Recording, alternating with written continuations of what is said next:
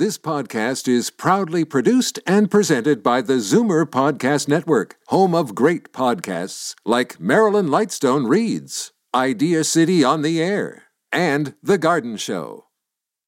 You're listening to an exclusive podcast of Fight Back on Zoomer Radio, heard weekdays from noon to 1. You're listening to an exclusive podcast of Fight Back on Zoomer Radio, heard weekdays from noon to 1. Fight Back with Libby Znaimer on Zoomer Radio with guest host Jane Brown. We've all heard the audio recording by now. Donald Trump and then Access Hollywood reporter Billy Bush engaging in sexually explicit and derogatory conversation about women. But this is not the first time that Donald Trump has put down a segment of a population. How much trauma has he inflicted on others? We go to Gary Dierenfeld, social worker and family therapist. He joins us on the line now to talk about this. Gary, thanks for joining us on Zoomer Radio. Great to be with you, Jane. It began with derogatory comments about Mexicans and Muslims, and now women, half the population, are being told by the U.S. Republican presidential nominee that what he said about women and grabbing them sexually is just locker room talk. How does... So just on that alone, let's distinguish. He wasn't saying what he would do, what he would like to do. This is a guy who was bragging about what he has done, and bragging in such a way so as to suggest it's reasonable, acceptable male behavior. And he clarified that, no, that's not what I meant. That's just the way, in his words, people talk. Yeah, so, he likes to go back and forth. He likes to project blame onto others, minimize his impact, minimize anything untoward about himself without really providing any meaningful apology. A meaningful apology requires a person apologizing to do so unabashedly, to take full responsibility for it, and not undermine their own apology by then watering it down or scapegoating someone else in the process. Right, because we just keep on talking about it if we don't feel satisfied with the apology, right? There you go. Because there hasn't been a meaningful apology, this matter hasn't been laid to rest. From a therapist's point of view, from a social worker point of view, his behavior will infect a certain portion of the population who themselves believe that such behavior is acceptable. He becomes the role model of obfuscation, making things seem other than what they are, and the role model of getting away with abusive behavior. I turned to my husband when I saw that his apology that he recorded before the debate, and I thought he almost had it right up until the last line when he said, "But if you think I'm bad," Hillary Clinton's husband, Bill, is facing far more serious allegations. And I thought, why would you do that? How can you make a sincere apology if you're then turning it around and making it somebody else's fault or making somebody else seem worse than you? Exactly. And that is unfortunately a behavior that we see in people who abuse others. They look for someone who's worse than themselves to therefore excuse their behavior. And that just doesn't work. And when you are on the receiving end of that, it can be very crazy-making.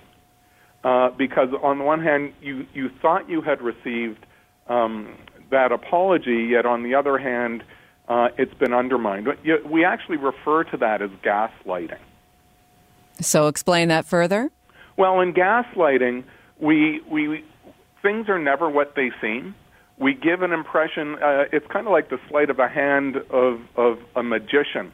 We make things appear with one hand, yet they disappear with the next. Mm. And then we look at you, and the person to who is experiencing this on the receiving end, when they comment on it, when they say, "Hey, you just did such and so," because of that sleight of hand, they'll point to the hand they want you to see and say, "No, I didn't." And they'll say, "But it's in the other hand." And they say, No, it's not there. Don't look there. Look here. That will drive the person round the bend having to deal with this person who is, at the end of the day, just slippery and not being held accountable.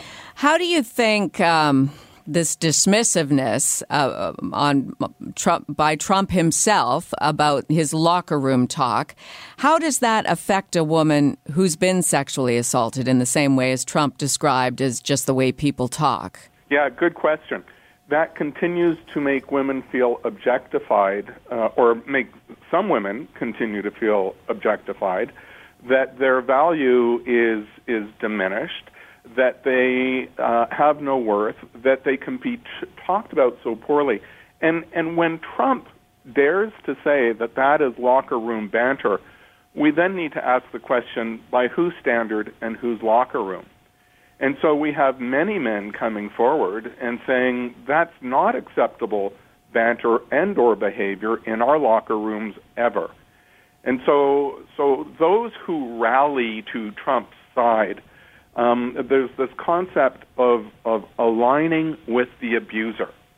And very often these are also persons who will take an abusive stance or who have been abused and feel impotent, powerless, and seem to derive some sense of value by aligning with someone more powerful than themselves, even if it's a negative leader.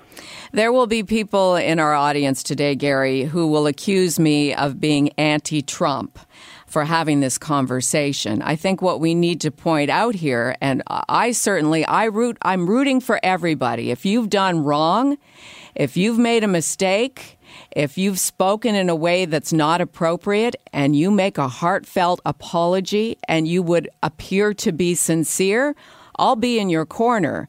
The accusation here against Trump has less to do with him as a presidential candidate and more to do with him as a human being.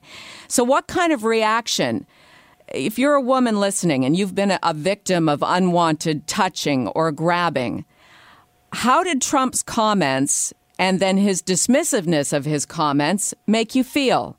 416-360-0740, 1-866-740-4740. You're listening to an exclusive podcast of Fight Back on Zoomer Radio.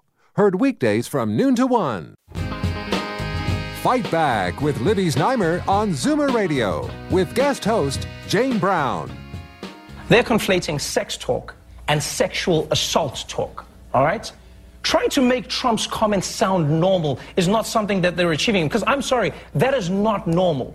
There is a big difference between saying dirty words and glorifying non-consensual sexual contact. Not every guy has these conversations. No, that's a crime. That's a crime. There is a big difference. People are like, oh, come on, guys talk dirty. Yeah, guys talk dirty, but guys are not all having conversations about sexual assault. Trevor Noah, host of The Daily Show, summing up his view of Donald Trump's comments and Trump's response to his comments. We're continuing our conversation with Gary Dierenfeld, a social worker and family therapist, who's been on the line with us. Gary, I think Trevor has basically summed it up, right? We're totally talking about we're talking about sexually assaultive behavior versus sexually charged comments. Correct. And that's why I go back to, this isn't Trump saying this is what I think or this is what I would do. He's saying this is what I've done. And so he's engaged in sexually assaultive behavior, and he's legitimizing it, making it appropriate for others to think, say, and do similarly. That is objectively abhorrent. Let's go to the phones. 416-360-0740, 1-866-740-4740. Dennis in Brampton, you're first to go here on Fight Back. Thanks for taking my call, Jane, and compliments to your guest. I think he's hitting the nail right on the head. I guess my comment has more to do with the fact that this is not new behavior for Donald Trump. And given the consistency of his past behavior in terms of objectifying and being rude to women, these latest comments, in my view, we're really speaking to the value and character of the man himself. That's who he is. And for those who would think that he is somehow fit to be the leader of the Western world, the free world, It's just beyond the pale. He's simply unfit for the job. That's my comment. Yeah, but what about, Gary, the argument that he made these comments in 2005 when he wasn't even close to thinking about running for president of the United States, and that maybe he's reformed his behavior and his thought process? So the behavior in 2005 is consistent with behavior in the 1990s. It's consistent with behavior over the course of that campaign where he aggrandizes violence, puts down bullies, anyone else who stands in his way. And if you don't think this stuff matters, let me tell you, this is a fellow who wants to set American policy, whether it's overseas, whether it's domestic. This is a man who wants to turn back Roe versus Wade. This is a man who wants to take away gay rights. This is a man who what he spews transfers into his policy thinking. And so that could be very dangerous for large groups of people, not only in America, but throughout the world. Bob in Etobicoke, you're on Zoomer Radio's Fight Back. To add your comment, go ahead. My comment is some of the things that Trump says and believes, I don't necessarily believe in. But one of the things about those particular comments that we're talking about is what he said and what maybe happened or maybe had not happened is really not as insignificant compared to what, for example, President Kennedy, Bobby Kennedy.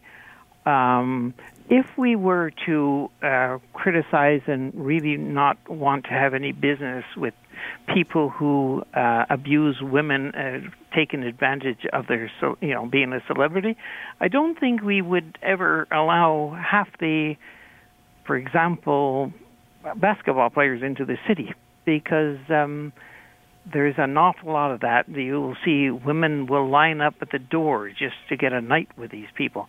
And it's very, very common for celebrities, and they have to reject most of it. And sometimes, what do you do?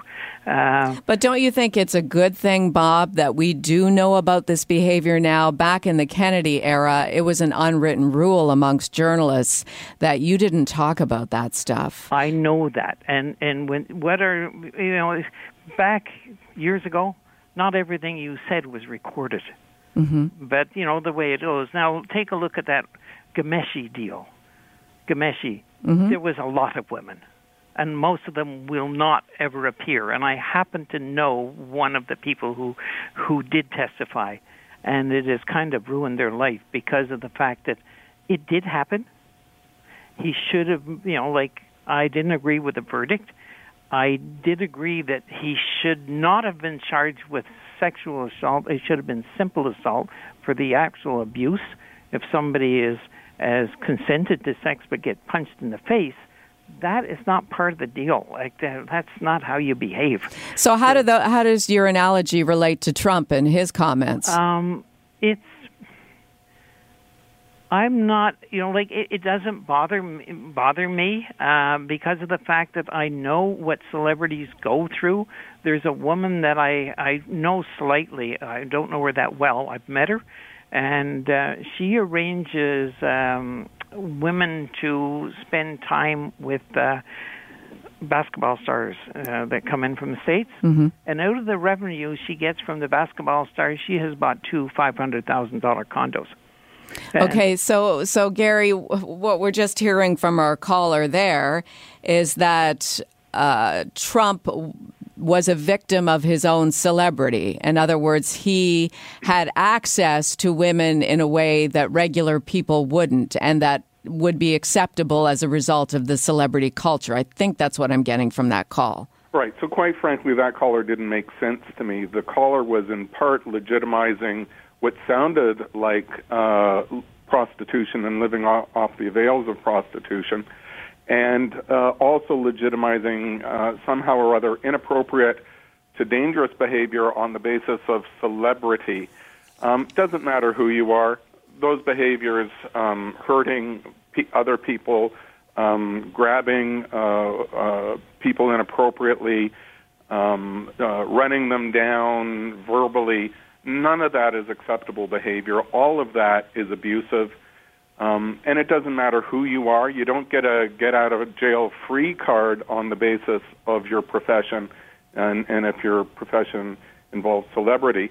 And again, we're talking about someone who wants to be the President of the United States, where that behavior, attitudes, and what he has to say belies his views of social policy. And that's very scary for a lot of people, except perhaps those who revel in his abuse. When I promoted the show this morning on Twitter, saying that you and I would be talking about the trauma caused by Trump, I received an immediate response from somebody saying, well, what about Bill Clinton? To which my humorous response is, well, Bill Clinton's not running for president. Hillary Clinton is running for president. But should she be accused of dismissing women who've made allegations of sexual abuse against her husband? Is she complicit in evoking negative responses from women? She may be complicit in that. Some of the other arguments levied against her is when she was acting, I believe, as a defense attorney. And so as a defense attorney, it's her job to defend those folks who have been accused. And so I can't hold it against her for acting the role in the defense attorney. And also, I'm not going to blame her if she, chooses to remain in a marriage with a man who clearly was abusive to women.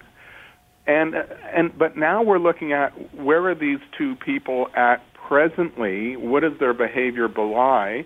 And we're not seeing her abusive in the way that Donald Trump is, where he incited people to act on their Second Amendment rights by inferring that they could assassinate Hillary if she were to be elected.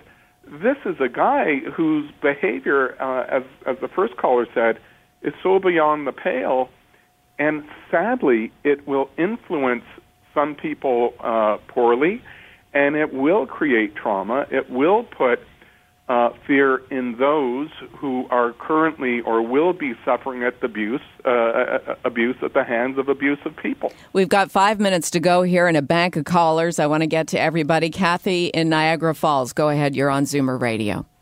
Yes, your gentleman just said everything that I wanted to say about trying to incite people to kill her and everything.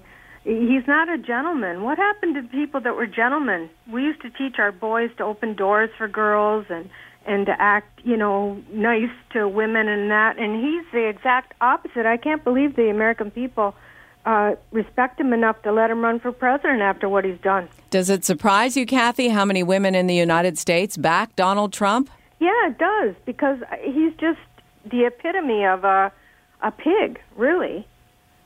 Well, thank you for your call. Ed and Barry, go ahead. You're on Zoomer Radio. Yeah, hi, Gene. I just wanted you to ponder on this. I was watching an apocalypse show. This might sound a little far out, but I heard these three lines quoted out of Genesis, and it goes like this. He will seemingly come from outside the ranks, and he will portray great wealth. He will call himself the Savior, but he will be evil. He will say falsehoods, but he will accuse his opponents of lies. And I heard those three lines, and I said, holy cow, this sounds like Trump. And you know who they're talking about? Go ahead, yeah. The Antichrist. I've seen that same posting on Facebook. A lot of people are making that reference, right or wrong. It certainly has been used to make a point. Carla in Toronto, go ahead. You're on Zoomer Radio. Carla, go ahead. It's your turn. Okay. I just wanted to make a comment about him putting all this language down to locker room banter.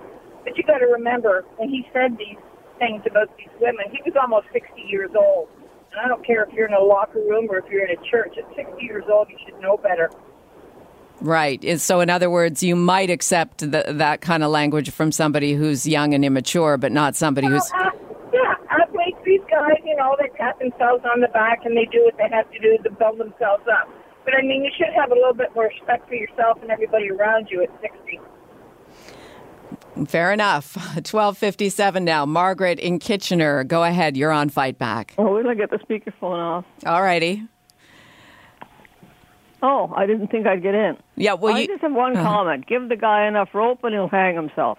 And do you think that's happened, or is there still some rope? Yeah, Hillary doesn't even have to say anything. Just let him talk, and he'll do himself in. Well, certainly the conversation has been led away from Hillary versus Donald, and there's just a lot of focus on Trump at this point. I know, Gary, and we're speaking with Gary Dierenfeld, social worker, family therapist. I know you're not a strategist, but in terms of what you might coach or offer guidance to Donald Trump at this point to turn his campaign and himself around, what would you say? First of all, it would be like talking to the wall.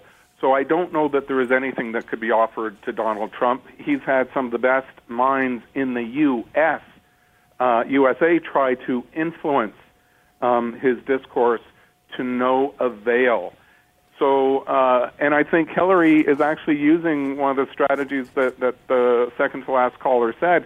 She is going to give him enough rope to hang himself. That was her strategy as it presented itself during the debates. She didn't need to argue back half of what he said.